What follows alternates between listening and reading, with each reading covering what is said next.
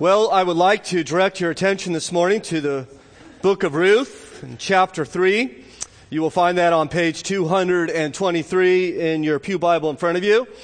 And as always, I would encourage you to have a copy of Scripture in your lap today. We're just going to work our way through about 18 verses, verse by verse, and it will be helpful for you to have the Scripture. If you don't have a copy of God's Word, we'd love for you to just take that pew Bible in front of you, and that will be our gift to you. And we would love for you to take that, and you would cherish that. And in fact, I'm looking at that clock. I can't believe it's 10:55. That means what? I got 65 minutes to preach, I trust. And so I think we should send Don and the praise band away more often. This is fantastic, right? We'll delete that from the recording, I trust. So it is good to be here. I am delighted to be with you this morning and to be in God's Word as we consider His Word for us. I trust He will speak to us through His Spirit. Ruth chapter 3, beginning in verse 1. Hear now the Word of God. Then Naomi, her mother-in-law, said to her, "My daughter, should I not seek rest for you, that it may be well with you? Is not Boaz our relative, with whose women you were? See, he is winnowing barley tonight at the threshing floor. Wash, therefore, and anoint yourself, and put on your cloak, and go down to the threshing floor.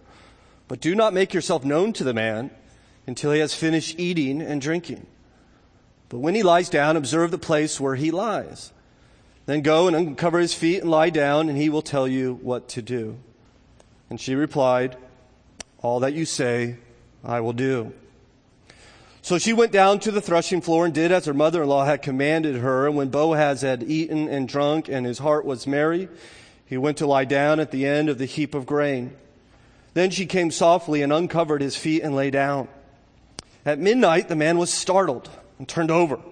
And behold, a woman lay at his feet. He said, "Who are you?" And she answered, "I am Ruth, your servant. Spread your wings over your servant, for you are a redeemer." And he said, "May you be blessed by the Lord, my daughter. You have made this last kindness greater than the first, in that you have not gone after young men, whether rich, poor, or rich. And now, my daughter, do not fear. I will do for you all that you ask, for all my fellow townsmen know that you are a worthy woman. And now it is true that I am a redeemer. Yet there is a redeemer nearer than I. Remain tonight, and in the morning, if he will redeem you, good. Let him do it. But if he is not willing to redeem you, then as the Lord lives, I will redeem you. Lie down until morning." So she lay at his feet until morning, but arose before one could recognize another. And he said, "Let it not be known that the woman came to the threshing floor." And he said, "Bring out the garment you are wearing and hold it out." So she held it, and he measured out 6 measures of barley and put it on her. And then she went into the city. When she came to her mother-in-law, she said, "How did you fare, my daughter?" Then she told her all that the man had done for her, saying, "These 6 measures of barley he gave to me. For he said to me, 'You must not go back empty-handed to your mother-in-law.'" She replied, "Wait, my daughter, until you learn how the matter turns out, for the man will not rest, but will settle the matter today." Father in heaven, we thank you for this time in which we can come now and hear from your word, and we trust in your kindness and goodness to us. You have preserved this text for us that we might set our heart's attention upon it today. I trust that you, through your Spirit, will minister to us and speak to us. We believe, in fact, Father, that if you do not come by your Spirit today, that we will simply have wasted our morning. And so we are desperate for you to be here. There's nothing I or any other man can do of any eternal significance without the work of God. And so please, Father, we beseech you, will you please work in our hearts? Will you speak to us your character and your works? Will you draw us close to you? Will you lift up the downcast and encourage the faint-hearted and motivate the lazy? Will you please come and show us your riches, show us your love, that we might know our God better and follow him more faithfully with a deeper joy and abounding love for him, we pray. In Christ's name, amen. It was in May of 1996 that I took my sweetheart hiking in the mountains of Southern California. And once I had built a campfire and cooked her dinner, I opened my Bible, and she will tell you I preached my first sermon. The message was on the glorious plan of marriage. And so I talked to her about what I thought God teaches us about marriage. And I unfolded this sermon. And to be honest, it was pretty good, especially for a first sermon. It even had an invitation at the end in which she responded by becoming my fiance. And that's her, by the way, so I am referring to Allegra. And it was a wonderful time, and it's certainly a cherished memory for both of us. Marriage proposals are somewhat challenging. There's a lot of weight that goes into them. It's all on the guy, by the way, so the girl just goes along for the ride, and all of it depends upon the guy. And in my day, there wasn't much help except from your friends that you may talk to about their suggestions. Today, there's all sorts of help on how to actually get a marriage proposal done right. You have the right mood and the right setting, the right timing. You're hoping for the right answer. And so I actually looked at some of these marriage proposal sites, and they're full of wonderful suggestions. Like, for instance, do not put the ring in any food that she might eat. In fact, this one website says the last thing you want to do is to have to propose to her while she was being wheeled into surgery. And so that seems wise to me. In fact, a number of websites have actual proposal stories. I like the one when a lawyer made a deal with the police officers to arrest his girlfriend. And so she was pulled over by a number of cop cars with flashing lights, and they took her out of the car and read her rights and put her in the back of the car and drove her to the city jail and locked the door, and they said she could have one phone call. Of course, she called her lawyer boyfriend, who showed up and said, there's only one way to get out of jail, and that's to be my wife. I'm pretty sure she's still in jail. So, my favorite proposal was proposal story was a guy who faked his own death. And at the funeral visitation, when the girlfriend sobbingly approached his coffin, he sat up and asked her to marry him. Now, let me tell you, that's romance, right? And she slapped him a couple times and said yes. In case you're single and you're wondering, these are all great ideas. So I heartily recommend that you try any of them. My least favorite was a man who lived in a different state with his fiancée, and so he mailed her a first-class plane ticket when she flew to the airport and got off the plane, and there a limo was waiting for her, and the limo just happened to be playing all of her favorite songs. The limo then drove her to a fancy store where she was greeted by a store manager and a rack of clothes that her boyfriend and the store manager had picked out, along with shoes, and that she got to pick out the one that she wanted. The limo then, once she got dressed, took her to the salon where she had 3 hours of massage and manicure and pedicure and makeup and hair styling. After that, she was driven to a resort where she was greeted by a horse and buggy and taken around a lake lit by candles. And the horse and buggy arrived at the red carpet, where she then got out of the horse and buggy, and there she was confronted by a violinist playing a song in which her boyfriend had written for her. She actually walked down the red carpet, and up on the stairs, the boyfriend emerged, and he began to sing the song to her, in which he had wrote for her. By this time, he was joined by a 45-piece orchestra, right? And when his song was over, he got down on a knee and said, "Will you marry me?" She said no. I'm just kidding. Of course she said yes. And when she said yes, fireworks exploded in the sky above them. To be honest, I kind of hate this guy. I probably shouldn't even told that story. One more. This one I like. A guy and his girlfriend, they bought an old house, and they were going to plan to move in when they got married, and the house was kind of beat up, and they were poor, and so they had to do all their own renovations themselves. They spent a lot of time at Home Depot. And they would often, even when they're tired, walk through Home Depot and just kind of dream what their home would look like. And one day this guy called his girlfriend and said, hey, meet me at Home Depot. And so she did, and she was greeted by the store manager who took her to the home and garden section. And there at one of the patio furniture, he had set out takeout meal, and they had a nice meal there in Home Depot.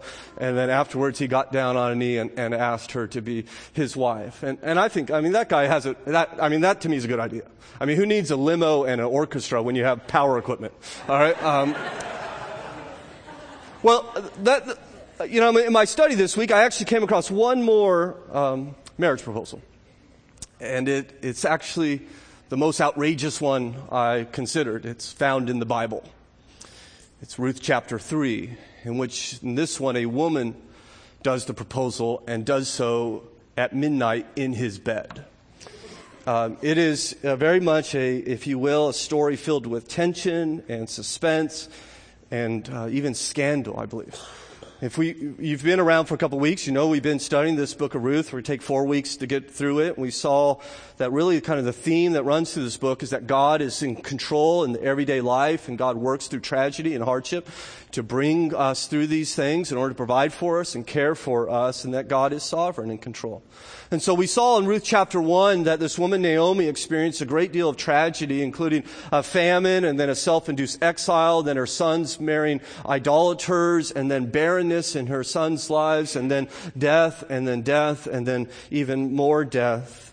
In fact, Naomi concludes in chapter 1, the hand of the Lord has gone against me. I went away full, and God brought me back empty. When we get to Ruth chapter 2, God's mercy becomes more clear, right? The clouds begin to break a little bit. And Ruth goes out to glean, and she happens to glean in Boaz's field, and Boaz happens to be there that day, and she happens to catch his eye. And there's this wonderful interchange conversation that we considered last week, and there's wine and vinegar, and there's a roasted barley meal, and there's all this romance that's taking place. And it's this beautiful picture. And then she comes back to Naomi, and Naomi by this time is bouncing off the walls as she sees the provision that Ruth brought home with her. And she would say in chapter 2 and verse 20, God's kindness has not forsaken the living and the dead. In other words, all the darkness of Ruth chapter 1 is gone. And now God is clearly seen to be working. Of course, all her needs are not yet met, which sets us up for Ruth chapter 3. She has food. She's been gleaning, but that's not really a way to live in the future. She has no family, no security. And so she needs a provider. She needs a protector. She needs a family. And so we come here to this chapter. In fact, even in chapter 2, we kind of left off with this hanging there. The very last verse, it says, and she lived with her mother-in-law. Right, that's where she was. And we're waiting, well, what's going to happen? And now we come to Ruth chapter 3. And I mentioned this is pretty racy. In fact, I prayed on how I'm supposed to preach this text this week. In fact, I even prayed, am I supposed to preach this text?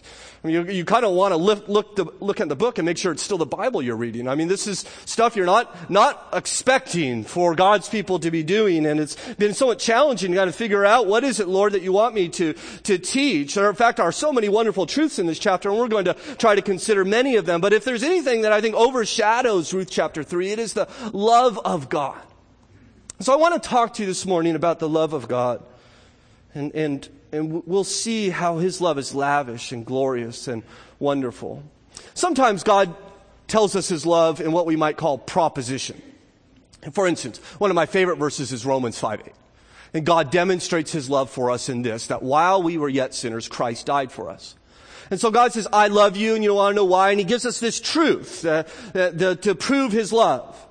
But sometimes God shows us His love not by propositional truth, but by giving us a picture, a story. And I think that's what's happening here. I think we are invited to not just see how these characters interact. And by the way, I believe this story is true. I believe in every detail of this story is true. But I also believe that it is given to us not just to show us what's happening in their lives, but to see deeper truths about God. Of course, Boaz is not God, and Ruth is not God, and Naomi is not God, but God's love is displayed in their lives. And His love is lavish. And so my hope for you, Christian, as I prayed this week, is that you would see the love of God clearly today. and that you would grow in your appreciation, that God would fan those embers in your heart, and that you would walk away from this story, walk away from this time together as God speaks to you through His Word with a greater desire to follow Him because of the love in which He has so lavishly shed upon you. Perhaps you're here this morning, you're not a Christian. My hope for you, my prayer this week is that God would open your heart. I have prayed that God would bring some here today who do not yet understand the love of God and certainly have never experienced the love of God as we see displayed here, and that for the first time perhaps in your life you might call out to Him, "Save me. I love you too." And so let's consider Ruth chapter 3. We'll do so in 4 scenes. Each scene has a main character, the first being one including Naomi, and we could call this Naomi's hopeful scheme. Naomi's hopeful scheme. Note verse 1. Then Naomi, her mother-in-law, said to her, "My daughter, should I not seek rest for you, that it may be well with you?" Now this is kind of a long way to say, Ruth, you need a husband. This is what Naomi's teaching her. When she says you need rest, what she's referring to is the security and the comfort and the provision that a woman would find with a husband. Now, this is not a new observation for Naomi. If you remember a couple of weeks ago when they were still in Moab and Naomi was trying to persuade her daughter-in-law to stay there, she was doing so because Moab provided the best opportunity for them to be married. In fact, Naomi even prays to God that these girls would find a husband. You know, in chapter 1 and verse 9, she says, "The Lord grant that you may find rest, each of you in the house of her husband." You see that? May you find rest in the house of your husband. Now in verse 1 of chapter 3, she's saying you need rest. It's clear as we move on through this text that what she's talking about is you need a husband. And Ruth evidently is aware that she needs a husband too. And so she, I trust, says, "Okay, what do you want me to do?" And Naomi responds, "I'm glad you asked, because I've been working on a plan." And you see her plan in verse 2 is not Boaz, our relative, with whose woman you were. What she means by saying with whose women you were, she's referring, as we saw in chapter 2, Boaz's field workers, in which he invited Ruth to follow his field workers, his women, in order that she might be safe and receive quite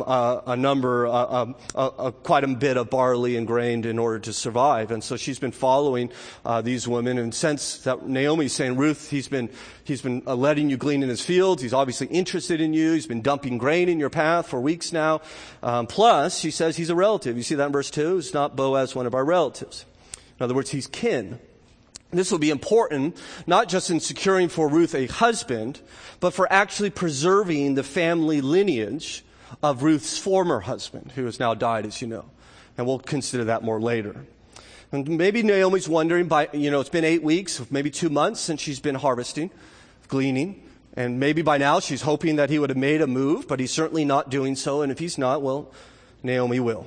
Reading on in verse 2, we read, "See, he is winnowing barley tonight at the threshing floor." Makes me kind of wonder, how did she know? And I just think Naomi's kind of one of those ladies that knows a lot that's going around town. And she is aware of where he's going to be, and she even have a plan that he is going to be out this night, and he would be on a threshing floor, which would just be a kind of a cleared part of ground, usually on a high spot, that would catch the evening winds. The reason this would be important was when they're threshing, they would take a pitchfork and they would throw up the sheaves into the air, and that wind would carry the husks away, and the heavy grain would fall there to the ground. And this would be kind of the last phase in the harvest, separating the wheat from the chaff or the grain from the husks. It would be a wonderful time. This is always a time of celebration. It's a celebration that the harvest has brought in. And I imagine this is a especially exciting time for Boaz, because you remember why Naomi left Bethlehem in the first place. Well, there was a famine. You remember why she's returned? Well, because God has ended the famine. And so I think we're led to believe that this is perhaps the first real harvest that they have had in years and years, perhaps even a decade. And so they are going to be out there celebrating and laughing, and there's going to be great joy as Boaz and all his workers are out there. And there's always, from my research, a celebration feast at these times. And so there's just going to be a great mood and great festivities out there at the threshing floor, and Boaz is going to be there. And so Naomi says to Ruth in verse 3, "Wash, therefore, and anoint yourself and put on your cloak and go down to the threshing floor. In other words, take a shower, right? Put on some perfume and get dressed. Now, some people think that what she's referring to is that you need to present yourself as a bride. And that may be the case. Others suggest, which I'm more inclined to agree with, is that what she's doing through this process is she's communicating to Boaz that her period of mourning is over. That she is now an eligible woman. She is ready to marry. The reason why we might think this is David went through the exact same process when he finished mourning over the death of his son. He washed himself and anointed himself and changed his clothes to communicate that his mourning was over. And so we're wondering, is this what she's doing? So she's going to tell Boaz, listen, I'm no longer mourning. I'm ready to be married. Plus, she's going to smell better. And so that's certainly an advantage for her. Well, reading on in verse 3, so far I think so good. We like this plan. But she says, but do not make yourself known to the man until he has finished eating and drinking. So hide out until after dinner. Now, ladies, I just want you to see the wisdom here in God's word. Right? Do not bring major news to your husband until after supper. Right? It's biblical. It's right here. Make sure he's eaten a full meal before you show him the dent in the car, or bring out the medical bill, or tell him you want to paint the house a new color. Right? And so Boaz is there to eat, and he's going to get full and happy. And so far the plan is going great. Right? Get all dressed up. Make sure he's got a full belly. And it's here in verse 4 that things get a little shady. We see, she says, but when he lies down, observe the place where he lies, then go and uncover his feet and lie down, and he will tell you what to do. Now, this seems to me like an astonishing plan. I don't know if this is what they did before eHarmony or how this all worked out, but there's a number of steps, right? Step 1, make yourself beautiful. Step 2, sneak into his house. Step 3, wait till he has a full belly and he's eaten. Step 4, lift up his blankets and crawl into bed with him. And I imagine Ruth's got to be thinking, well, where do you think that's going to lead? Which leads us to step 5, as Naomi says, and he will tell you what to do. And it's extraordinary to me. This is scandalous. In fact, last week, if you were here, in Ruth chapter 2, I gave you a little dating advice. Let me do so again, if you don't mind. Don't ever do this, right? Under any circumstances, this is a bad idea. I know it's in the Bible, but sometimes God works through our wisdom, and sometimes he works to spite us, right? And so I would suggest you stay away from this. I don't know what's wrong with a conversation over dinner. I don't know why, to be honest. In all my research I did, why this tactic? It seems like a bad idea to me. You have a happy man and a beautiful woman alone together in bed. In fact, the one thing I appreciate is when she says in verse 4, observe the place where he lies. You see that?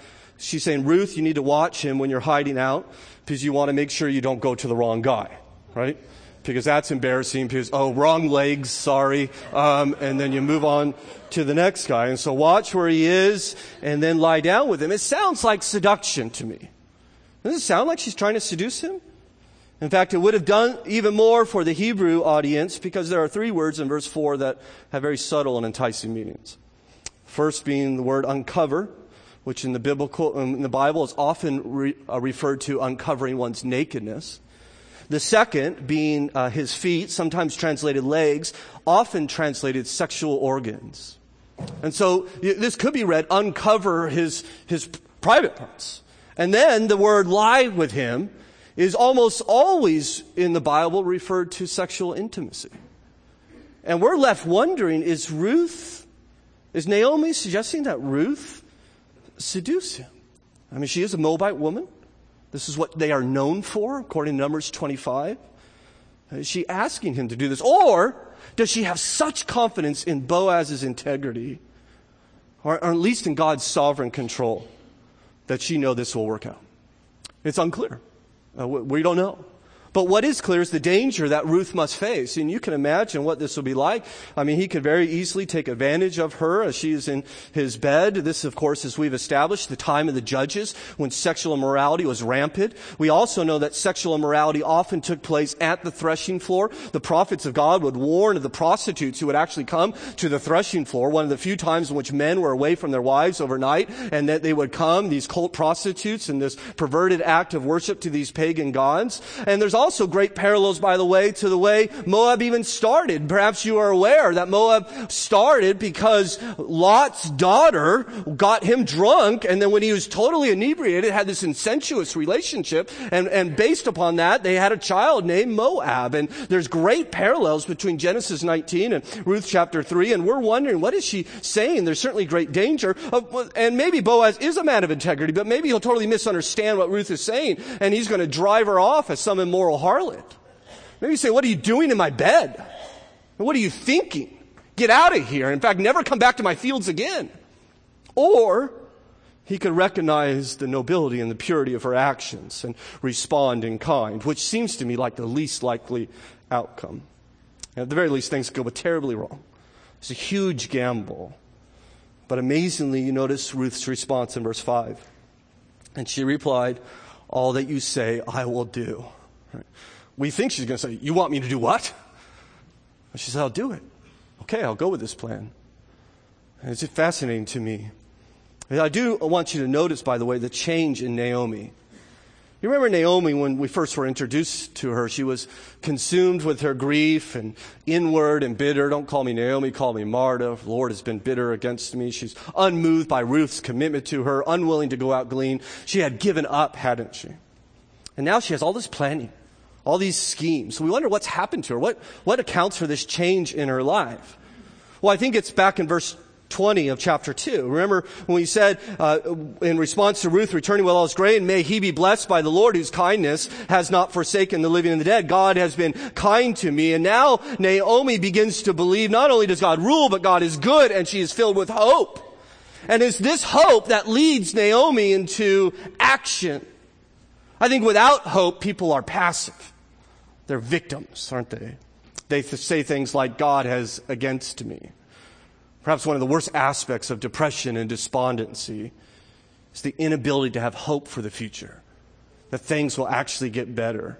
And if there's no hope, then there'll be no planning, there'll be no work, there'll be no dreaming. Perhaps you're here this morning and this is something you struggle with. Maybe you struggle with depression or despondency, despair. I would like to tell you, I think based upon the authority of God's word, I hope that you see this glimpse that God is working even in the midst of your sadness. That your despair is not a cave. It may be a tunnel. But you need to keep moving forward. You need to have hope through God's word to keep moving on. God will bring you to bright lights and green pastures. Your despair will only be a tunnel if you sit down and stop moving. If you just camp out there. You need to keep moving forward. I pray that you would move forward as you trust that God is working even when you can't see his hand, that let this word produce this hope in you. In fact, I think this is true not just for individuals. I think it's true for churches.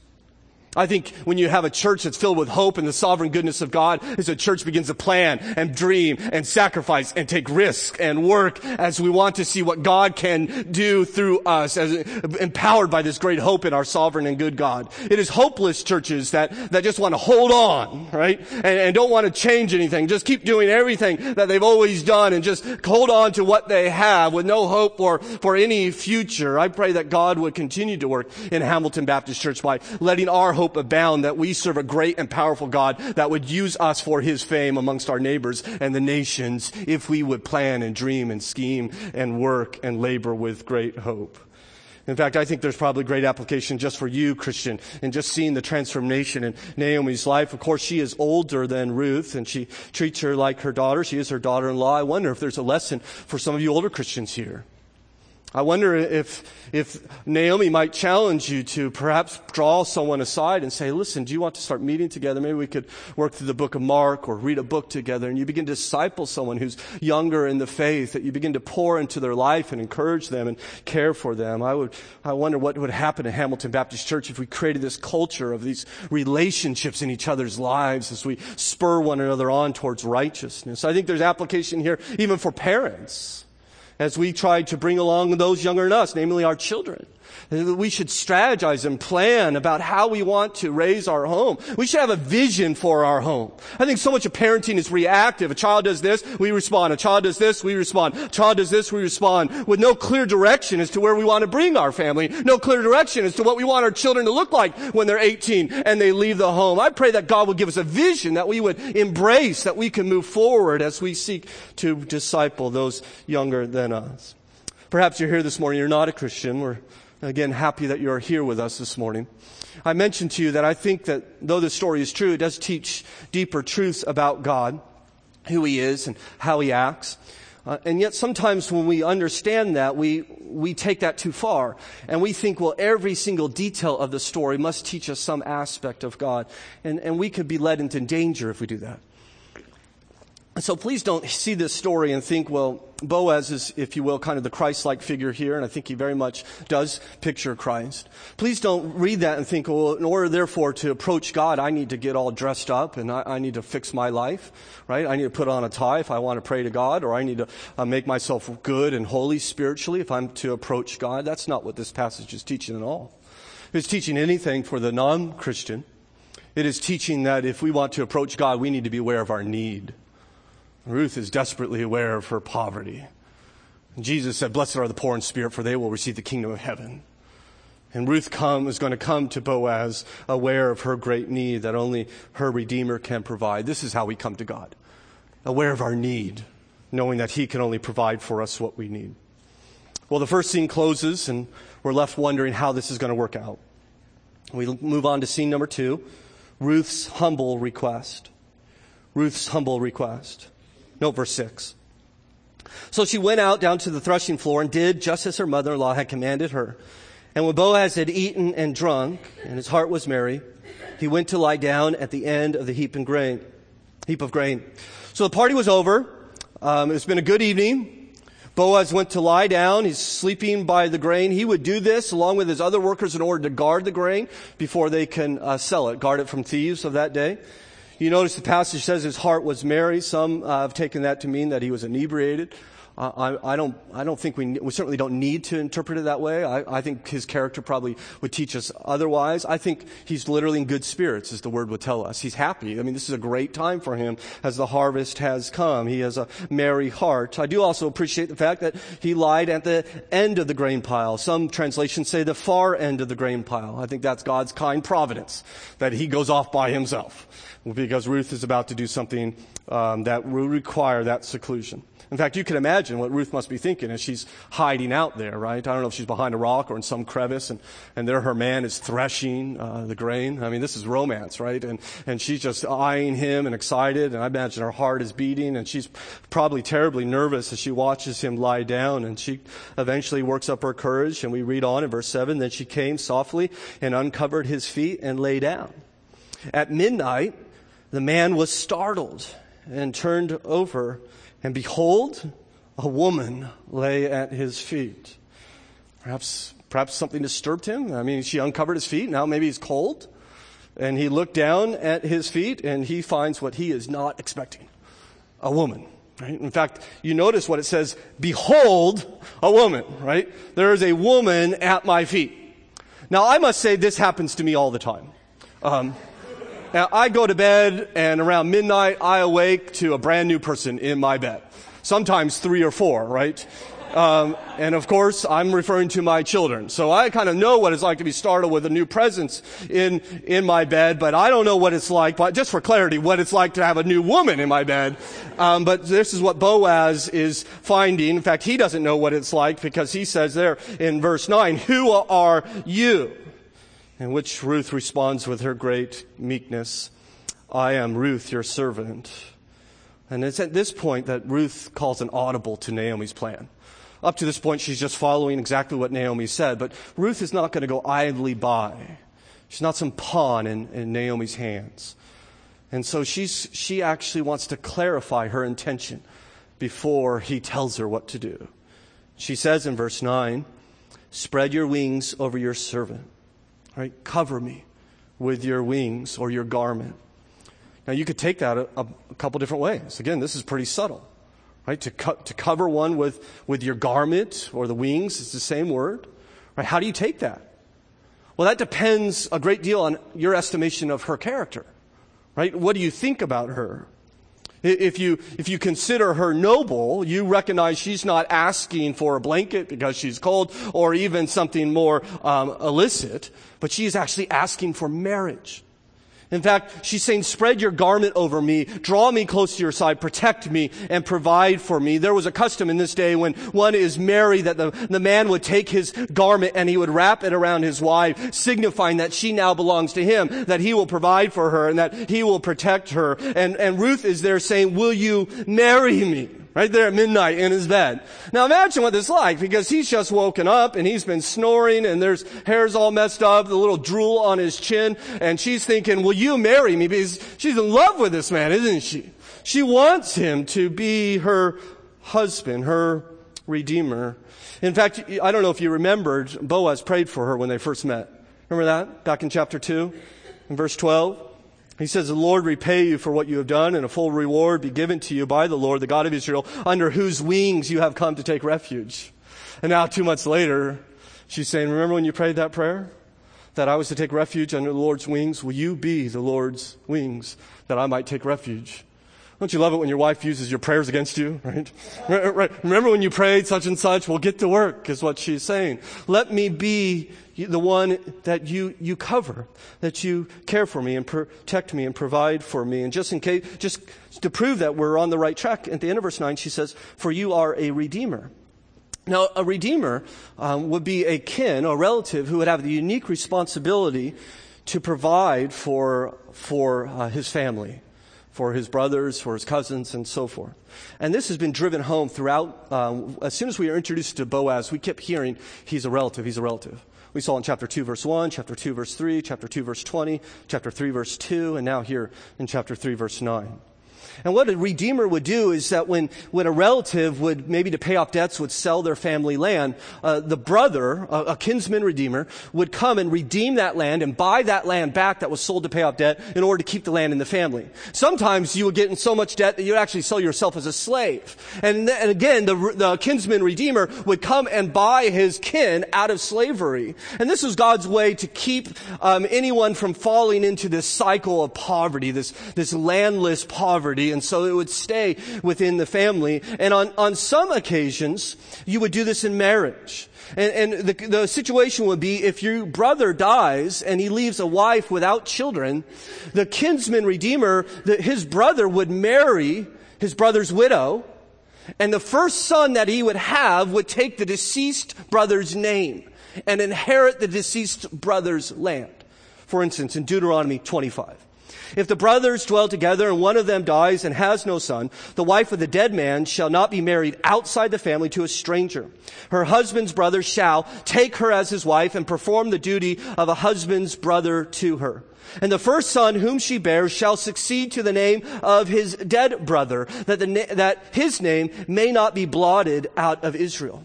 In fact, if you read on in Deuteronomy 25, God imagines this hypothetical situation in which the kinsman redeemer does not want to marry his deceased brother's widow. And she is actually to bring him into the town square in front of everyone. And God says for her to steal his shoe and spit on his face. Right? A public shaming if you will not actually fulfill this duty.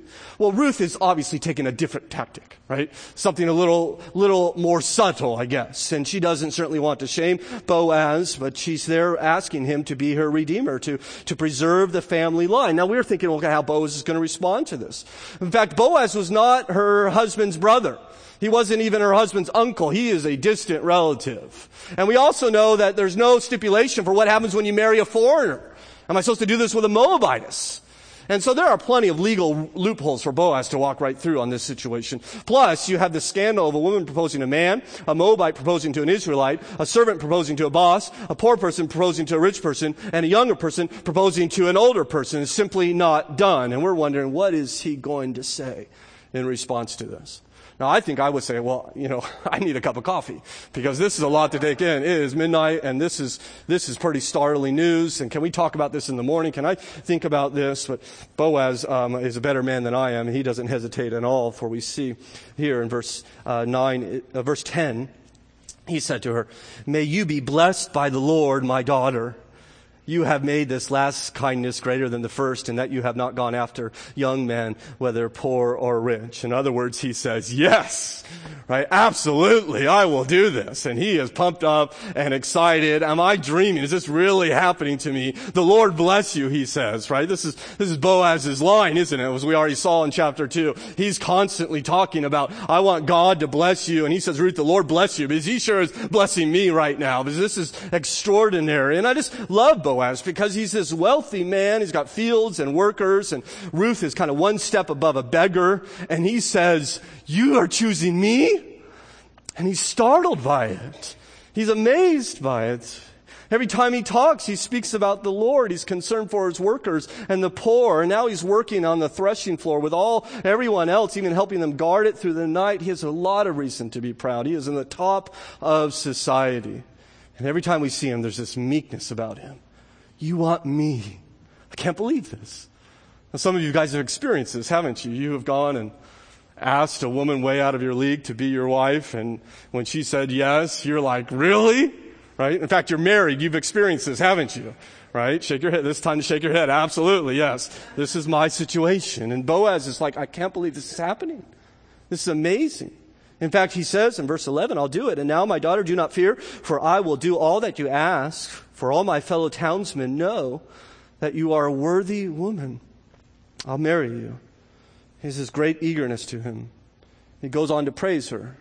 You're a worthy woman, he says. She has this reputation, this Moabitess, who showed up in town 2 months ago, disregarded, widowed, childless, destitute. And because of her hard work, caring for her mother-in-law in the hot days, working the fields, the whole town has taken note of this. And they understand that she is a worthy woman. In fact, you may not be aware, but your Old Testament, the book order in our Old Testament is different than the book order in the Hebrew Old Testament. It's the same books, the same scripture, but our Old Testament book order follows the Septuagint, which is the Greek translation of the Old Testament. And so the order of the books is totally different. But if you go by, for instance, the Hebrew Bible, which is just the Old Testament, you'll find the books in different order. And do you know what comes after the book of Proverbs? The book of Ruth. Do you know what the last chapter in the book of Proverbs is about? The Proverbs 31 woman, isn't it? In fact, the book of Proverbs says, a wife of noble character, who can find? She is worth far more than rubies. That phrase, noble character, is the exact phrase that Boaz attributes of her.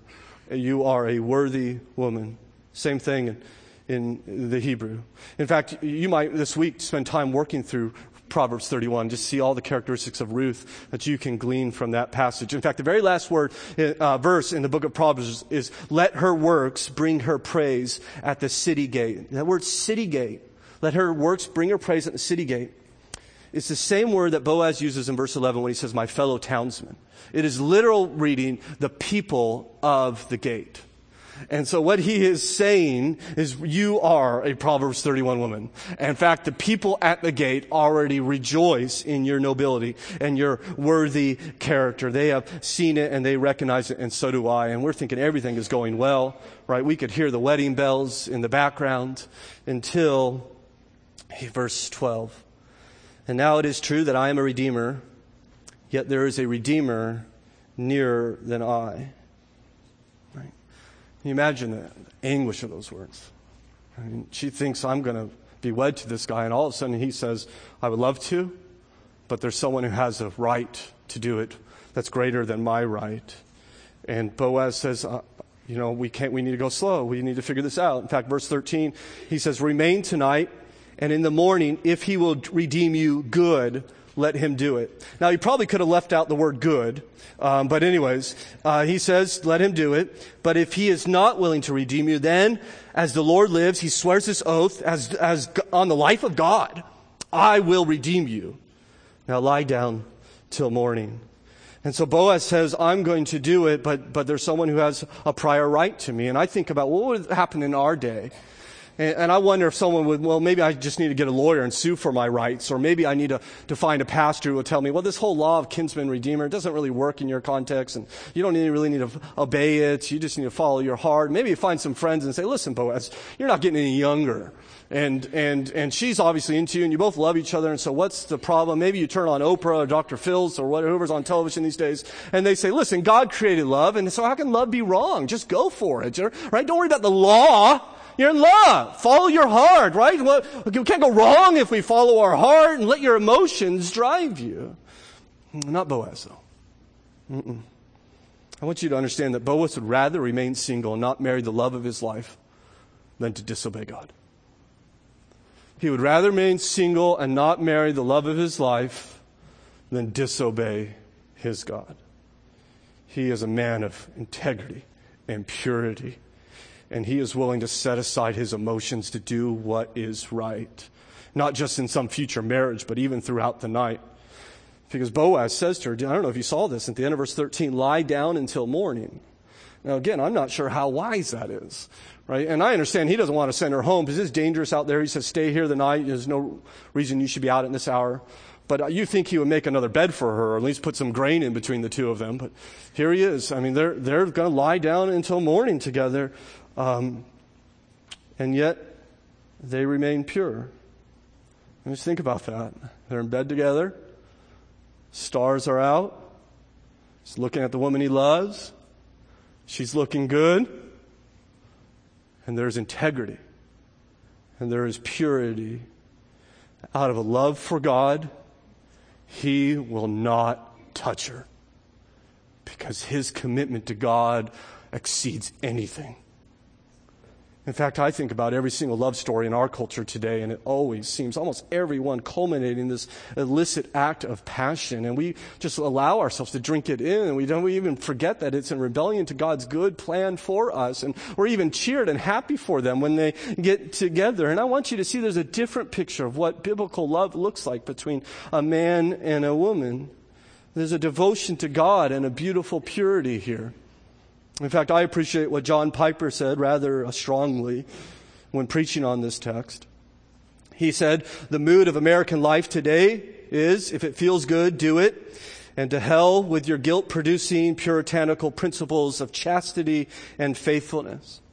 But I say to you, if the stars are shining in their beauty and your blood is thudding like a hammer and you are safe in the privacy of your place, stop. For the sake of righteousness. Let the morning dawn on your purity. Don't be like the world. Be like Boaz. Be like Ruth. Profoundly in love. Powerful in self-control. And committed to righteousness. May God raise up people in Hamilton Baptist Church who are committed to righteousness. Teenage girls and college-age girls and single women who will seek purity with God above a relationship with a man. Teenage guys and college-age guys and single men who will refuse to gratify the desires of their flesh, who will refuse to toss aside their devotion to their Savior in order to seek after their own pleasure. Husbands and wives who will guard what they expose themselves to, whether through sight or through reading, that they would not fill their minds with things that would dishonor our God. May God give us this integrity and purity we see in His Word. And so here they are, in bed together. I'm not sure she slept well. Right? She's just heard that in the next 24 hours, she's going to be engaged either into the love of her life or some complete stranger. And I don't think he slept very well either. Because he must be thinking, okay, what am I going to do? And how am I going to talk to this guy? And how is this all going to work out? And they're working through the night. In verse 14, we see dawn comes, so she lay on his feet until morning, but arose before one could recognize another. And he said to her, let it not be known that a woman came to the threshing floor. And so he says he wants to guard her purity and her reputation and sends her off before people can recognize her. But before he does, he doesn't send her off empty-handed. Right? Evidently, Boaz did not have a ring. He's caught off guard here a little bit. So what does he do? He says in verse 15, he said, bring the garment you are wearing and hold it out. So she held it out, and he measured out 6 measures of barley and put it on her. Then she went to the city. So here's some grain, here's some barley, and he gives that to her. We don't know how much this is. It's literally, he gave her 6. The measure's not mentioned, but some speculate it might be 50 pounds. Some suggest as many as 70 pounds based upon the measures of that day. He loads her up, right? Ruth is a tough girl. And she goes home to Naomi full of barley. And we come now to the last scene as we quickly conclude. Ruth and Naomi waiting for redemption. Ruth and Naomi waiting for redemption. Note verse 16. And when she came to her mother-in-law, she said, how did it fare, my daughter? And then she told her all that the man had done for her. And so if you think that Ruth didn't sleep well, what about Naomi? Because she sent her off, and she's got to be thinking what's going on with her. And there's no text messaging this day. Ruth is not on Twitter, and there's no little updates that she's sending her. And so she must be very disturbed with what's actually happening to her daughter-in-law. And she shows up, and the translation says, how does it fare for you? Literally, she says, who are you? It's the exact same words that Boaz said when he saw her in her bed. Who are you? It's not the fact she didn't recognize her because it wasn't light enough. The fact is who have you become, right? Are you now the future Mrs. Boaz? Is this how this is going to work out? What did he say is what she wants to know. And this seems to be one of the questions of the book of Ruth. Who is this woman? Because they keep hearing that she's a Moabitess, but she sure acts like a follower of God, doesn't she? As we see her glorious commitment to him. And so she tells Naomi everything that happened. And then in verse 17, we get some new parts of her encounter with Boaz, saying, these 6 measures of barley he gave to me, for he said to me, you must not go back empty-handed to your mother-in-law. And so we may have thought the gift was a gift to Ruth, right? Or maybe a ruse that people might think, oh, well, she's just out in the morning getting some grain. But Boaz, a man of wisdom, is already giving gifts to his future mother-in-law, right? And he says, here, take this, give this to your mother-in-law so that she can be satisfied. In fact, I want you to see that the narrator, what he does, we don't hear Boaz say this to Ruth. We hear Ruth quote Boaz to Naomi. It's coming out of Ruth's mouth to Naomi. The reason why is because Ruth was standing right by Naomi's side when she heard, I went away full, and God brought me back empty. Right? And now Ruth comes to her and says, you are not empty. You've never been empty. God has always been working. Here's the grain. Here's a promise to redeem. You are not empty. When God feels distant and nothing is working out and you feel empty, let the word of God work in your heart that you are not empty. God is working. God is loving you. God is providing for you, even in the difficulty. If you are in Christ, you will never be empty. Never. The Lord Jesus Christ says, I am the bread of life. Whoever comes to me shall never hunger. Whoever believes in me shall never thirst. The Christian is never empty. God is always working for us. God has provided, as we see for Naomi, as he does for us. I think the point of the book of Ruth often is to turn our eyes to the love of God and see how he provides. See that we would understand and appreciate the love that he has for us, the protection that he gives for us. You know, right now, our Lord is being worshiped in heaven. The Bible says that I saw a myriad upon myriad of angels, thousands upon angels saying, worthy is the Lamb who was slain to receive power and wisdom and wealth and honor and might and glory and blessing. You are worthy. This God is being worshiped by thousands upon thousands of angels, and it is the God who loves you.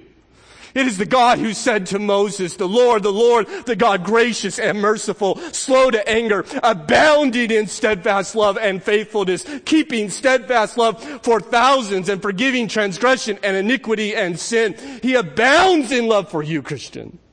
You have no idea the love that God has for you. The God of the universe loves you. He has spread his cloak over you. He is your refuge, and he will never leave you empty. Never. Naomi, I think, realizes this finally in verse 18. She replied, "Wait, my daughter, until you learn how the matter turns out, for the man will not rest, but will settle the matter today." You need to wait. Literally, you need to sit still, she says. Hang tight. Now, I trust this was difficult for Ruth. I trust that she didn't want to sit still. But it's out of her hands. She's powerless. In fact, earlier in this chapter, we saw these plans and these schemes and do this and do that and do this. Make your request known. Make your need known. But now she can't do anything. She has to wait for her Redeemer to act. It's all upon him. In fact, God often asks his people to wait. When Israel is trapped between the Red Sea and the chariots of Pharaoh, God says to them through Moses, "Stand still and see the salvation of the Lord." When Job is discouraged and despaired and desperately ill, God says to him, "Stand still and consider the wonders of God." When David is troubled by the abounding sin in society and the growing corruption in his culture, God says to him, "Be still before the Lord and wait patiently for him."